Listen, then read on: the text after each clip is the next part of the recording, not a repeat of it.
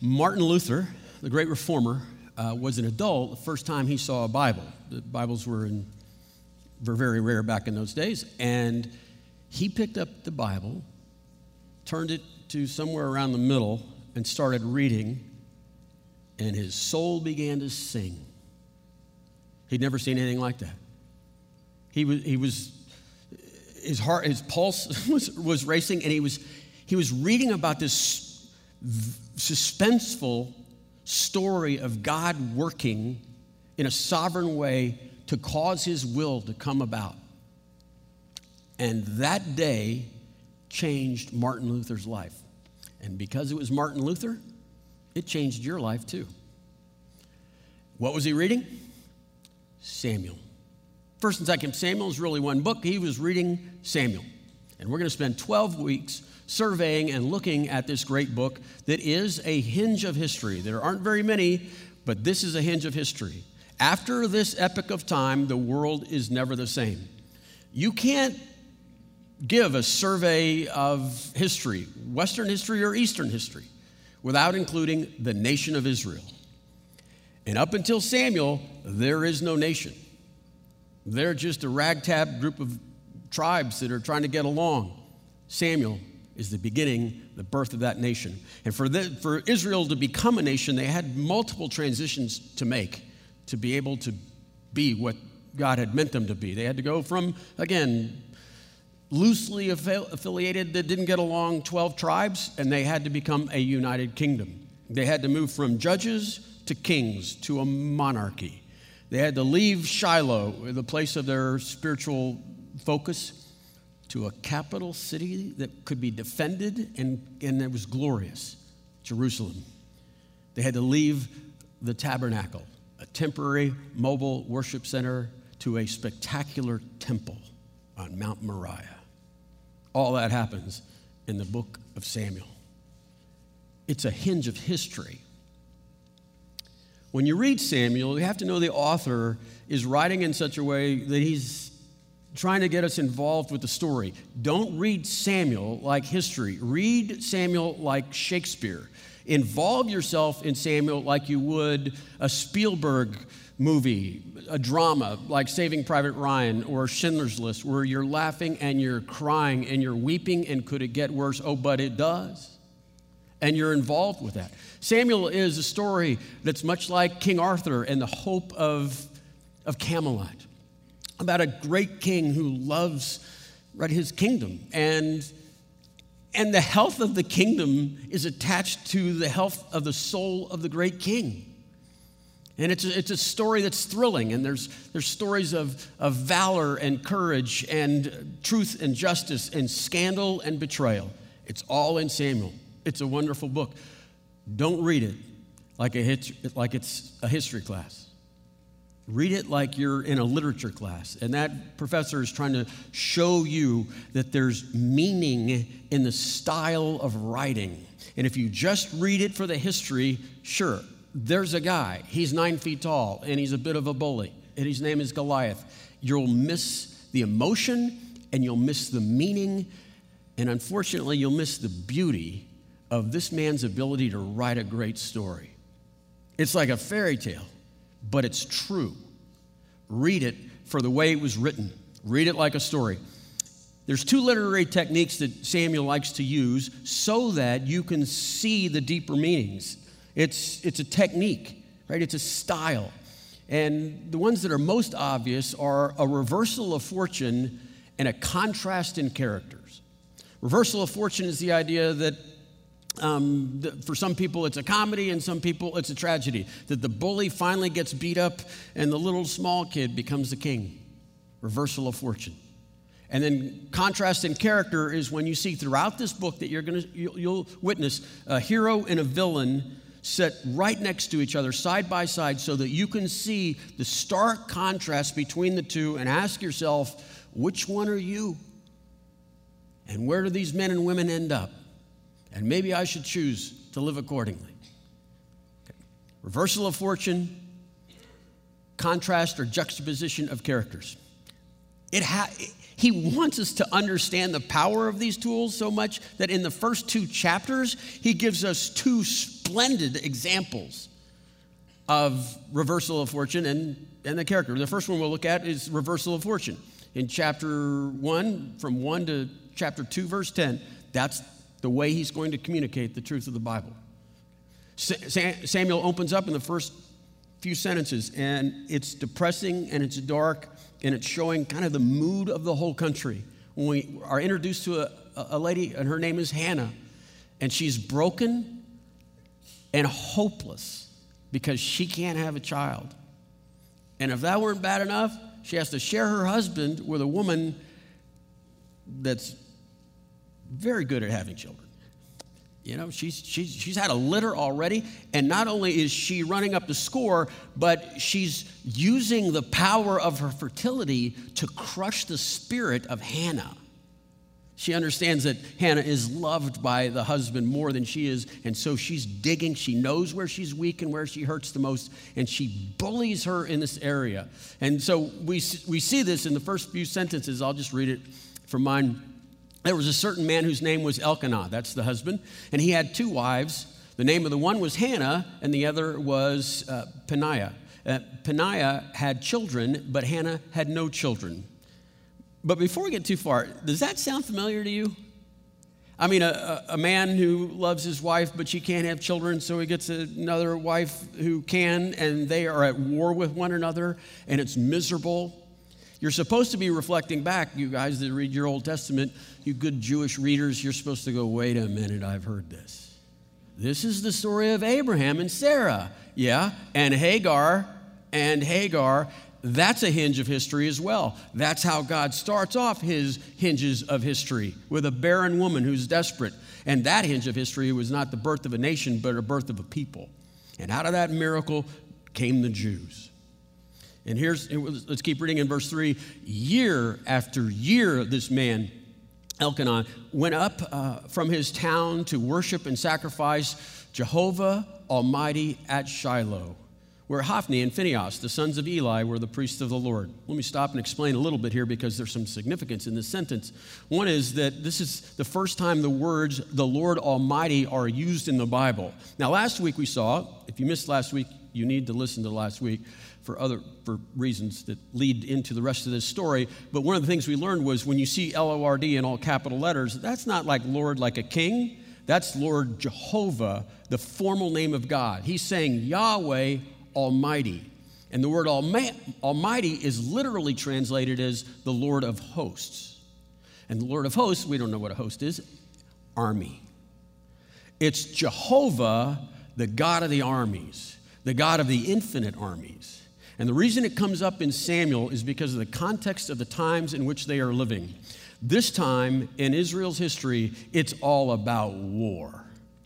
And the people group of Israel, they are surrounded by multiple enemies, but all of them have greater power. Israel can't even sharpen their own tools. And all sides surrounded by evil men and women with armies. And now, in this period of time, there is a new evil empire on the rise, of which they have no chance of winning, and these people want to annihilate them and wipe them from the planet. And so in this book, we're going to see an introduction to a formal name of God with a title, a descriptive title, Jehovah God, Jehovah Almighty, the Lord of the infinite armies. We're going to need a God like that. So in verse 7, it continues, so it went on year after year. Second time it said that. So it went on year after year. As often as Hannah's rival went up to the house of the Lord, she would provoke Hannah. Therefore, Hannah wept and could not eat. And Elkanah, her husband, said to her, Hannah, why do you weep? Why don't you eat? And why is your heart so sad? Am I not more to you than 10 sons? So here we are, already able to relate to a story that's thousands of years old. We see that Elkanah is a man, a godly man in a godless time. Elkanah is a godly man in a godless time. It says 2 times, year after year. In a time when the culture was against any sort of religious commitment, everyone did whatever they wanted in their own eyes. And even the religious organizations, the tabernacle and the men that are working it, we'll see later on, they are corrupt. They are greedy, and they are turned towards violence. It's like the mob is running the tabernacle. And even in the context of the culture around them and the religious culture, year after year, Elkanah says, we're going to do what God says to do because that's what we do. He's an obedient man that wants to love God and follow God. I'm sure he stood out. And here's the kind of the point of our time together is that sometimes the times have to get so dark and desperate and push us so far down that all we can do is look up and we cry out to God. Maybe there's purpose in the pain, but sometimes times get so painful that all we can do is look up and we cry out a whole different way for God. But in those dark times, there is never a time so dark that a good man cannot thrive. There is never a time so dark that a good man cannot thrive. Elkanah is a godly man in a godless time. The other thing I can relate to anyway with Elkanah is he's a godly man that has marital skills lacking. He has some serious empathy gaps. He needs to take clear communications. He just does not understand his wife. He says, why do you keep weeping? Why do you not eat? Why are you so sad? Am I not better than 10 sons? You have me, honey. Oh, gosh. And her response is amazing, but they had to take it out of the Bible because God knew we'd be reading it later in church, and it's like, So they're just... So here's what I'm saying. You can be a godly man in a godless time and still be clueless as a husband. Can I hear an amen? Yeah. That was, the guys were supposed to say amen. That is so funny. That is so good.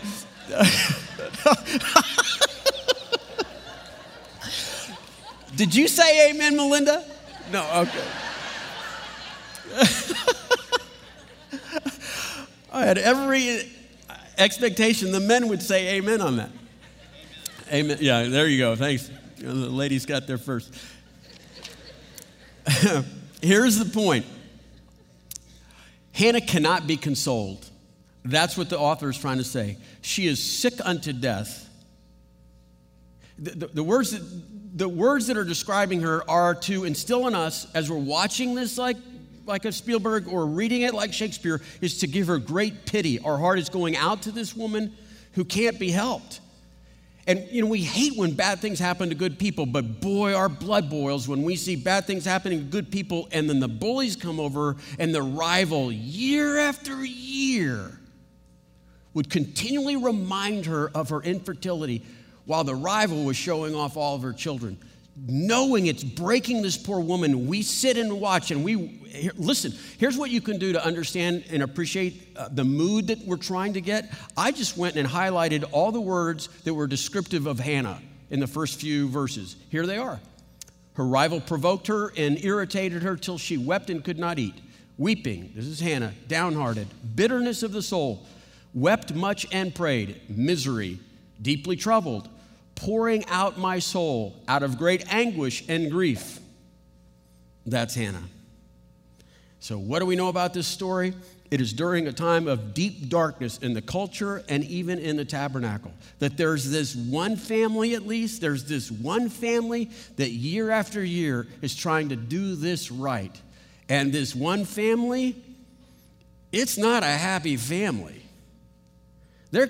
Year after year, when they go, that one year they go to the temple, it's like every week they'll go to church, and every week they fight all the way in. Oh, we can relate to that too. Look how relatable it is. And here, that's the story here. That's what's happening. And she cannot eat, and she cannot worship. She can only cry. Can pain do that to you? Oh, yeah. Can pain bring you to a place where you can't, your body doesn't want to be fed, and your soul doesn't want to talk to the Lord, right? The pain and anguish can do that. You stop praying, you stop caring, you stop worshiping. Wait, God doesn't move the mountain He's supposed to, doesn't part the sea that we were expecting Him. And it can shut us down. We say, where's God now? Because there are times of pain that can bring us so far down that all we can do is look up. And the purpose, maybe, of that pain is to have us cry out in a whole new way. Maybe that's what it can do, because year after year she suffered. Year after year she grieved. Year after year. But not this year. This year she prays a different prayer. This year she prays to a different God. Verse 10. And in her deep anguish, Hannah prayed to Jehovah, weeping bitterly. And she made a vow saying, Jehovah Almighty, if you will only look on your servant's misery and remember me, and not forget your servant, but give her a son, and I will give him to Jehovah for all the days of his life. And he'll have a vow that no razor will ever be used on his head. And Hannah was praying in her heart, and her lips were moving, but her voice was not heard by anyone. In this anguish and in this bitterness and in this misery, she can't even speak. There's a word, there's a sentence in Romans that says sometimes that we can be taken to this place of pain. We're so far down, all we can do is look up, and we have this other type of experience with God. Deep calls on to deep, and it says the Spirit, this is a graceful expression of what the Spirit will do for us, and the Spirit will intervene for us when our pain is too miserable for words. That's what's happening here. She has a pain too miserable for words, and the Spirit of God is just translating her prayers. And out of this, friends, out of this experience of wordless prayers is a hinge of history. Everything changes on this morning. She prays to the Lord of hosts. She is the first person to ever use this word in prayer. It's mentioned before, but that's by the narrator. Here's the first person to call upon Jehovah, the Lord of hosts, the Lord of the armies, the Lord of the infinite armies. She is desperate in need of something, and God gives her the historic event of being the first to call upon his name that way. It was not a general that calls upon that name for the first time. It was not David. He does, but not David, as he's letting loose of a stone, calling upon the God of the armies. It is this whimpering, broken woman who's at the bottom of her life experiences, and she has one hope. She's praying to God Almighty, and she's hoping that he can stoop to hear a woman cry. Can this great God, who all of creation belongs to him, could he get so close to her that he could read her lips? That's all she can hope for. A God so big and a God so close. This moment changes her life, and this moment changes the world. Because while she was too hurt and pained to pray and worship her husband, Elkanah said, no, we have to go. We have to go to Shiloh, and we have to go. The thing that her pain kept her from worship, and her worship brought her out of pain. Because at this point, she is free. She was too hurt to worship, and now the worship distracts her from her hurt. Because in verse 18 it says, and she could eat again. And in verse 19 it says this, and they rose early in the morning, and they worshiped before Jehovah, and they went back to their house in Ramah, and Elkanah knew Hannah, his wife. He had sexual relations with his wife, and Jehovah remembered her. And in due time, Hannah conceived and bore a son, and she called that son Samuel, because Samuel means, he heard me. He heard me. When Eli was watching me mumble, he couldn't hear me, and he was right there. He does stoop. He can get so close as to read lips. So she names him Samuel. And friends, this Samuel is bigger than her prayer ever hoped to be, because she wanted a son and she got a kingmaker. This is the man that will anoint the kings of Israel. This man, if you understand the icons of Old Testament history, there's not been a man like this since Moses, 400 plus years earlier. That's who her son is. That was the answer to her prayer, because God's answers are way bigger than our doubts. That's what we're supposed to be learning in this great story, because sometimes life gets so painful that it brings you down to a place where all you can do is look up so that you will cry out in a whole new way. And those times, as dark as they are, there is never a time so dark that a righteous woman cannot thrive. That righteous woman is Hannah. If she prays the Almighty. What did Hannah learn? Hannah wants to tell us what she learned. In chapter 2, the first 10 verses are what is called Hannah's prayer. And this is the definition of prayer in the Old Testament. She's going to pray a thing that becomes the national declaration of all of Israel. Not just for the book of 1st and 2nd Samuel. It serves as an outline and a faith statement, but also all of Israeli history. It is such a dynamic prayer about the greatness of God and the way He works. It is the same prayer outline most people think that Mary prays, the famous Mary's Magnificat, after she learns about her miraculous inception and she will be the mother of Jesus. She prays a prayer in this outline. This is a great prayer. I want you to listen. I'm not going to read it all. I'm going to pray the prayer at the end. Listen for these two things. One, how Hannah understands the power of reversal of fortune. And two, that she worships a God, the whole earth is His. He's a sovereign God that runs things. I'll read a few verses. There is none holy like Jehovah. There is none besides Him. There is no rock like our God. Jehovah kills and He brings to life. He brings down to Sheol and He rises them up. The Lord makes poor and makes rich. He brings low and He exalts. He raises up the poor out of the dust, and He lifts up the needy out of the ash heap and has them sit with princes, and so that they might inherit a seat of honor. The pillars of the earth belong to Jehovah, and He has set the world upon them. Last sentence, verse 10. It's on the screens. The adversaries of Jehovah shall be broken to pieces. Against them He will thunder in heaven. The Lord Jehovah will judge the ends of the earth, and He will give strength to His king and exalt the horn of His anointed. You see the last part of that? The Lord Jehovah will judge. He will judge the earth with His anointed king. That phrase, and Jehovah will judge the earth with His anointed king. That is the first time the idea of a kingly Messiah has ever been penned. And it comes at the end of Hannah's prayer. The idea of a king Messiah is found here. It starts with her. That is a reversal of fortune. That's the theme of chapter 1, from 1 to 2, verse 10. A barren woman that gives birth to a kingmaker.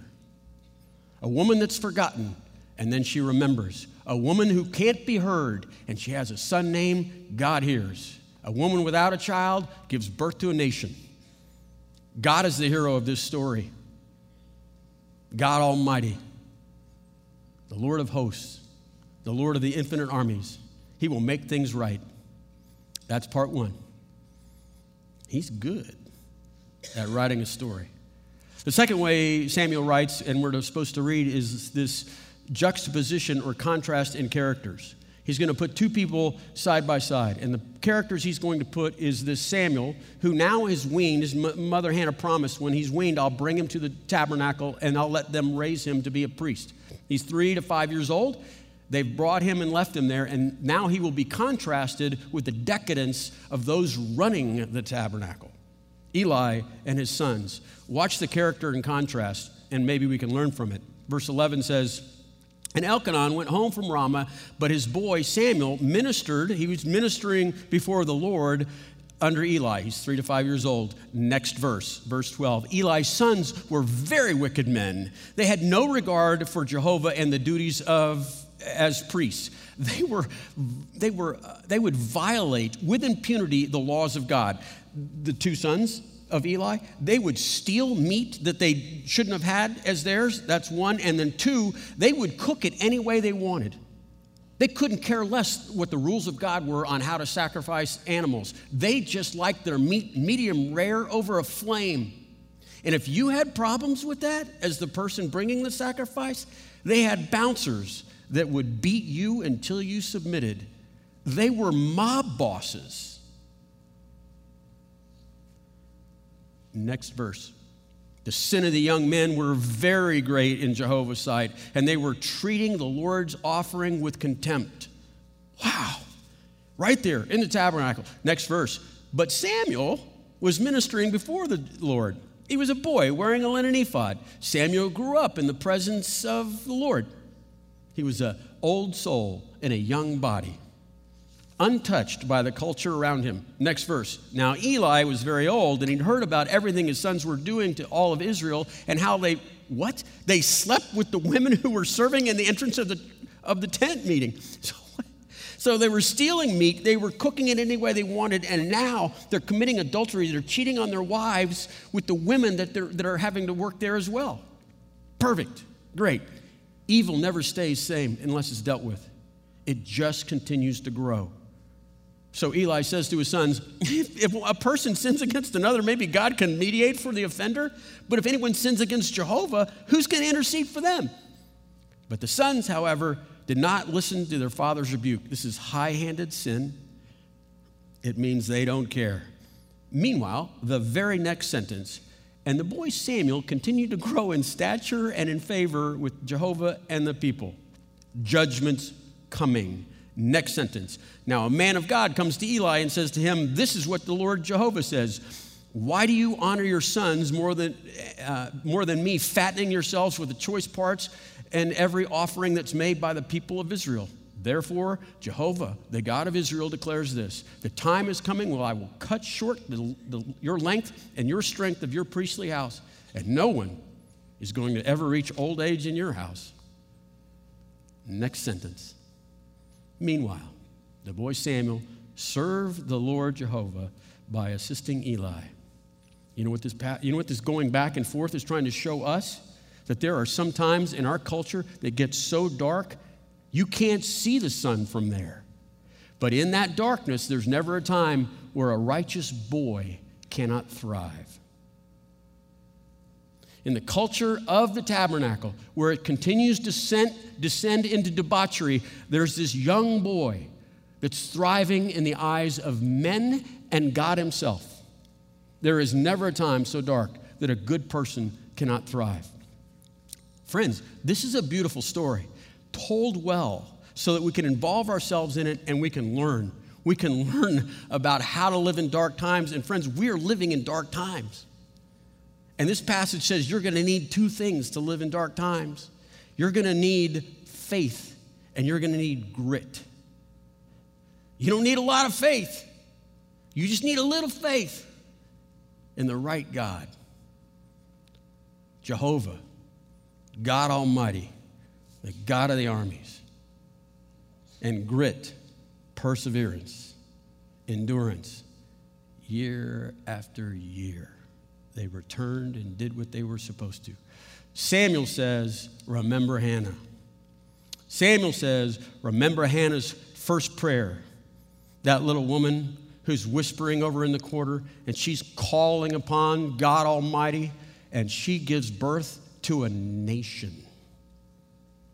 With birth pangs of sorrow, she gives birth to what God wanted, a kingdom.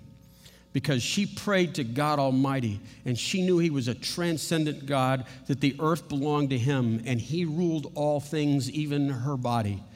And she hoped, and it turned out to be true, she hoped that He was a God of eminence. That meant He's close and intimate and able to change things. And when she was weeping and whispering, when she was moving her mouth, He could see that mouth, He could hear those words, That was the God that she was praying to. Remember Hannah, Samuel says, in her first prayer.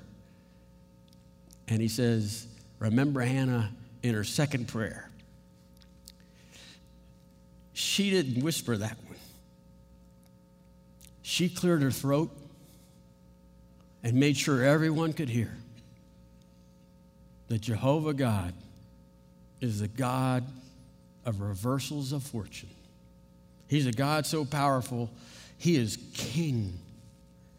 And she wanted everyone to know, oh, those in power, you'll answer to your abuse of power. And those of you that are weak, you will be strong. And then in a way that only God can do, in a time that we have to just only imagine, if you could just imagine ancient Near Eastern sexism, okay? Just women are loved in the Old Testament, but they're not on the same level politically or in a lot of values. So the reason I say that is because this woman, Hannah, ends this glorious prayer and turns up the volume and says, and Jehovah will judge with his anointed king. And he gives a woman the ability and the privilege to say that phrase for the very first time in human history. He does that, you know. He likes when the lowly brag about him. I think it was a woman that announced the resurrection of that said king. It was the women that got to say, he is risen. God is the hero of this story. God is the hero of this story.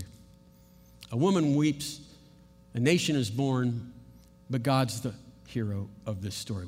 What would he do with your life? Whatever you let him. But know this from this story. Wherever you've been, and no matter how far you're down, he can lift you up. And sometimes there's purpose in pain, and it's to get us to look up and pray a prayer like we've never prayed before.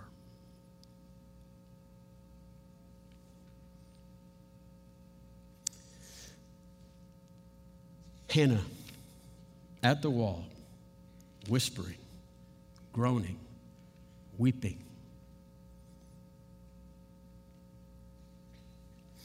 Could the story get any worse? Oh, the story could get a lot worse. It could get a lot worse. Inside of Israel, working the religious system is a racketeering group, a family mob.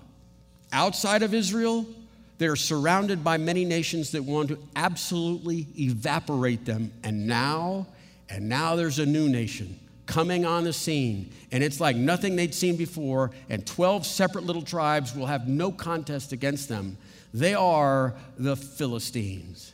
And you can hear these orcs marching towards Israel in this period of time. This is not a good time for Israel. It's going to get worse. And if it weren't bad enough that the religious system is broken and the outside of Israel is being torn apart, and here come the Philistines, chapter 3, verse 1 says, and during this time, the Lord did not speak, and there were very few visions. Now they're cut off from God. Why is that? Well, if no one's going to listen, then why keep talking? And so, well, they're surrounded. There's cancers from within. They're surrounded all around them. Here comes the Philistines, and it says God doesn't even talk anymore. He doesn't even give people dreams anymore. And then there over by the tabernacle, working inside over by the Ark of the Covenant, is an 8-year-old boy who's working the night shift. And he's making sure the lampstand, the presence of the Lord, does not go out.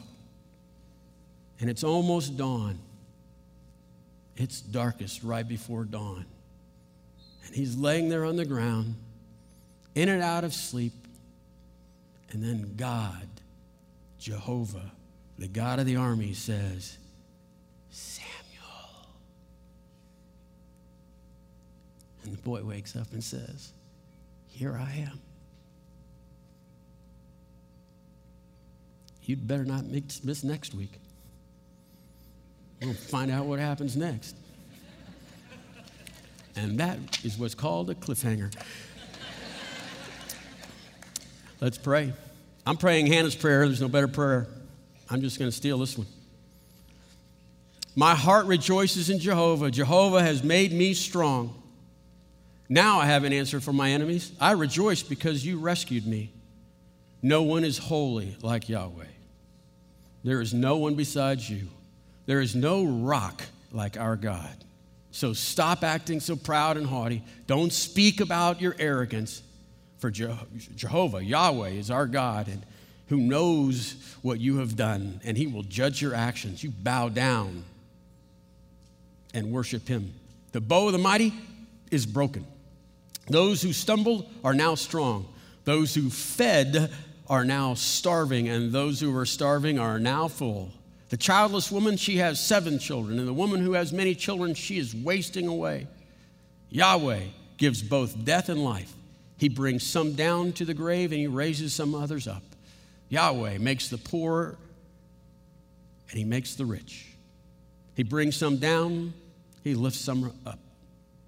He lifts the poor from the dust and the needy from the garbage dump, and he sets them right there amongst the princes, and he places them in a seat of honor. For the earth belongs to Yahweh, and we will worship him. He will protect his faithful ones, but the wicked will disappear in the darkness, and no one will succeed by their strength alone. Those who fight against Yahweh, they will be shattered. The thunders of heaven will rain against them. Yahweh will judge all of the earth through the power of his anointed king. Dear God Almighty, we are grateful we know that king. Lord, I'd ask that you would help us to know the glory of the God of Hannah, that we would live a life of faith in the greatness of who you are, the power that you have, and the way you make a life from ruin to adventure. Lord, what you did in Hannah's life, I'd ask that you would do in ours. Let us be surrendered like Hannah's will. We pray this in Jesus' name. Amen.